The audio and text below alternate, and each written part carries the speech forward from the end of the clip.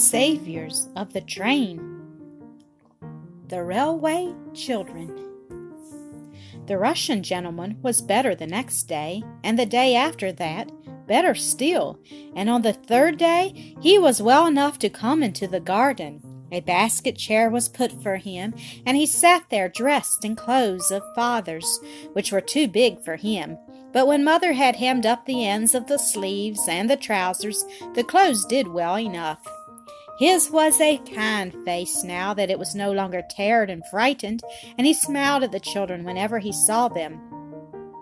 They wished very much that he could speak English.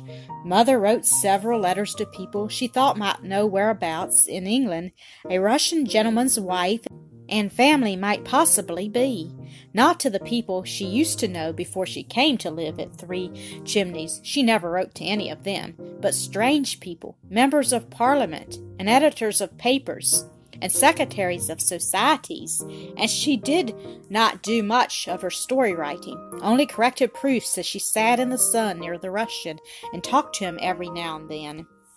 The children wanted very much to shew how kindly they felt to this man who had been sent to prison and to Siberia just for writing a beautiful book about poor people. They could smile at him, of course. They could, and they did. But if you smile too constantly, the smile's apt to get fixed like the smile of the hyena, and then it no longer looks friendly, but simply silly. So they tried other ways, and brought him flowers, till the place where he sat was surrounded by little bunches of clover, and roses, and Canterbury bells. And then Phyllis had an idea. She beckoned mysteriously to the others, and drew them into the backyard, and there in a concealed spot between the pump and the water butt, she said, "You remember Perks promising me the very first strawberries out of his own garden? Perks, you will recollect, was the porter. Why, I should think they're ripe now. Let's go down and see." Mother had been down, and she had promised to tell the station-master the story of the Russian prisoner. But even the charms of the railway had been unable to tear the children away from the neighborhood of the interesting stranger. So they had not been to the station for 3 days. They went now, and to their surprise and distress were very coldly received by Perks. "Idly honored, I'm sure," he said when they peeped in at the door of the porter's room, and he went on reading his newspaper. There was an uncomfortable silence. "Oh dear," said Bobby with a sigh, "I do believe you're cross." "What, me?" "Not me," said Perks loftily. "It ain't nothing to me." "What ain't nothing to you?" said Peter, too anxious and alarmed to change the form of words. "Nothing ain't nothing. What happens either 'ere or elsewhere," said Perks. "If you likes to 'ave your secrets, 'ave 'em, and welcome. That's what I say." The secret chamber of each heart was rapidly examined during the pause that followed. 3 heads were shaken. "We haven't got any secrets from you," said Bobby at last. "Maybe you 'ave, and maybe you haven't," said Perks. "It ain't nothing to me, and I wish you all a very good afternoon." He held up the paper between him and them, and went on reading. "Oh, don't," said Phyllis in despair. "This is truly dreadful. Whatever is it? Do tell us. We didn't mean to do it, whatever it was." No answer. The paper was refolded, and Perks began on another column. "Look here," said Peter suddenly, "it's not fair. Even people who do crimes aren't punished without being told what it's for, unless it's in Russia." "I don't know nothing about Russia." "Oh, yes, you do. When Mother came down on purpose to tell you and Mr. Gills all about our Russian, can't you fancy it?" said Perks indignantly. "Don't you see I'm a-asking of me to step into his room and take a chair and listen to what 'er ladyship has to say?" "Do you mean to say you've not heard?" "Not so much as a breath. I did go so far as to put a question, and he shuts me up like a rat trap. 'Affairs of state, Perks,' says he, but I did think one o' you would have nipped down to tell me. You're here sharp enough when you want to get anything out of old Perks." Phyllis flushed purple as she thought of the strawberries. "Information about locomotives, or signals, or the likes," said Perks. "We didn't know you didn't know. We thought Mother had told you. We wanted to tell you only when we thought it would be stale news." The 3 spoke all at once. Perks said it was all very well and still held up the paper. Then Phyllis suddenly snatched it away and threw her arms around his neck. "Oh, let's kiss and be friends," she said. "We'll say we're sorry first if you like, but we didn't really know that you didn't know." "We are so sorry," said the others, and Perks at last consented to accept their apologies. Then they got him to come out and sit in the sun on the green railway bank, where the grass was quite hot to touch, and there, sometimes speaking one at a time and sometimes all together, they told the porter the story of the Russian prisoner. "Well, I must say," said Perks, but he did not say it, whatever it was. "Yes, it is pretty awful, isn't it?" said Peter, "and I don't wonder you were curious about who the Russian was." "I wasn't curious not so much as interested," said the porter. "Well, I do think Mr. Gills might have told you about it. It was horrid of him." "I don't keep no down on him for that, missy," said the porter, "'cause why, I see his reasons. He's Russian sides in this air war, and I'm Jap. Course he wouldn't want to give away his own side with a tale like that, air. It ain't human nature. A man's got to stand up for his own side, whatever they does. That's what it means by party politics. I should have done the same myself if that long-haired chap had been a Jap. But the Japs don't do cruel, wicked things like that," said Bobby. "Perhaps not," said Perks cautiously. "Still, you can't be sure." "Why are you on the side of the Japs?" Peter asked. "Well, sir, you see, you must take one side or the other, same as with liberals and conservatives. The great thing is to take your side and then stick to it, whatever happens." A signal sounded. "There's the 314 up," said Perks. "You lie low till she's through, and then we'll go up along to my place and see if there's any of them strawberries ripe, what I told you about." "If there are any ripe, and you do give them to me," said Phyllis, "you won't mind if I give them to the poor Russian, will you?" Perks narrowed his eyes and then raised his eyebrows. "So it was them strawberries you come down for this afternoon, eh?" said he. This was an awkward moment, for Phyllis to say yes would seem rude and greedy and unkind to Perks, but she knew if she said no, she would not be pleased with herself afterwards. So, "Yes," she said. "It was." "Well done," said the porter. "Speak the truth and shame the—" "But we'd have come down the very next day if we'd known you hadn't heard the story," Phyllis added hastily. "I believe you, missy," said Perks, and sprang across the line 6 feet in front of the advancing train. The girls hated to see him do this, but Peter liked it. It was so exciting. The Russian gentleman was so delighted with the strawberries that the three racked their brains to find some other surprise for him. But all the racking did not bring out any idea more novel than wild cherries, and this idea occurred to them next morning. They had seen the blossom on the trees in the spring, and they knew where to look for wild cherries, now that cherry time was here. The trees grew all up and along the rocky face of the cliff, out of which the mouth of the tunnel opened. There were all sorts of trees there, birches and beeches and baby oaks and hazels, and among them the cherry blossom had shone like snow and silver. The mouth of the tunnel was some way from Three Chimneys, so Mother let them take their lunch with them in a basket, and the basket would do to bring the cherries back in if they found any. She also lent them her silver watch so that they should not be late for tea. Peter's Waterbury had taken it into its head not to go since the day when Peter dropped it into the water butt, and they started. When they got to the top of the cutting, they leaned over the fence and looked down to where the railway lines lay at the bottom of what, as Phyllis said, was exactly like a mountain gorge. If it wasn't for the railway at the bottom, it would be as though the foot of man had never, wouldn't it? She said. The sides of the cutting were of gray stone, very roughly hewn. Indeed, the top part of the cutting had been a little natural glen that had been cut deeper to bring it down to the level of the tunnel's mouth. Among the rocks, grass and flowers grew, and seeds dropped by birds in the crannies of the stone had taken root and grown into bushes and trees that overhung the cutting.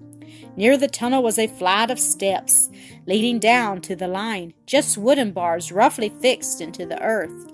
A very steep and narrow way, more like a ladder than a stair. "We'd better get down," said Peter.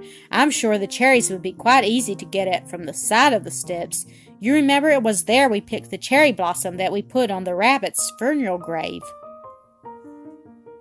So they went along the fence towards the little swing gate that is at the top of these steps, and they were almost at the gate when Bobby said, "Hush! Stop! What's that?" That was a very odd noise indeed, a soft noise, but quite plainly to be heard through the sound of the wind in the tree branches, and the hum and whir of the telegraph wires. It was a sort of rustling, whispering sound. As they listened, it stopped, and then it began again, and this time it did not stop, but it grew louder, and more rustling and rumbling. "Look!" cried Peter suddenly, "the tree over there." The tree he pointed at was one of those that have rough gray leaves and white flowers. The berries, when they come, are bright scarlet, but if you pick them, they disappoint you by turning black before you get them home. And as Peter pointed, the tree was moving, not just the way trees ought to move when the wind blows through them, but all in one piece as though it were a live creature and were walking down the side of the cutting. "It's moving!" cried Bobby. "Oh, look! And so are the others. It's like the woods in Macbeth." It really did seem strange, for all the trees for about 20 yards of the opposite bank seemed to be slowly walking down towards the railway line, the tree with the gray leaves bringing up the rear like some old shepherd bringing a flock of green sheep. "What is it? Oh, what is it?" said Phyllis. "I don't like it. Let's go home." But Bobby and Peter clung fast to the rail and watched breathlessly, and Phyllis made no movement towards going home by herself. The trees moved on and on. Some stones and loose earth fell down and rattled on the railway metals far below. "It's all coming down," Peter tried to say, but he found there was hardly any voice to say it with, and indeed just as he spoke the great rock on the top of which the walking trees were leaned slowly forward. The trees, ceasing to walk, stood still and shivered and shivered. Leaning with the rock, they seemed to hesitate a moment, and then rock and trees and grass and bushes, with a rushing sound, slipped right away from the face of the cutting and fell on the line with a blundering crash that could have been heard half a mile off. A cloud of dust rose up. "Oh," said Peter in awestruck tones, "isn't it exactly like when coals come in if there wasn't any roof to the cellar and you could see down? Look what a great mound it's made," said Bobby. "Yes, it's right across the down line," said Phyllis. "That'll take some sweeping up," said Bobby. "Yes," said Peter slowly. He was still leaning on the fence. "Yes," he said again, still more slowly. Then he stood upright. "The 11-2 down hasn't gone by yet. We must let them know at the station, or there'll be a most frightful accident." "Let's run," said Bobby, and began, but Peter cried, "Come back," and looked at Mother's watch. He was very prompt and businesslike, and his face looked whiter than they had ever seen it. "No time," he said. "It's 2 miles away, and it's past 11. Couldn't we suggest to Phyllis breathlessly? "Couldn't we climb up a telegraph post and do something to the wires?" "We don't know how," said Peter. They do it in war," said Phyllis. "I know, I've heard of it." "They only cut them, silly," said Peter, "and that doesn't do any good. And we couldn't cut them even if we got up, and we couldn't get up.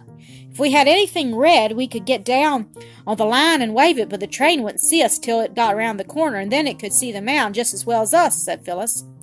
"Better, because it's much bigger than us."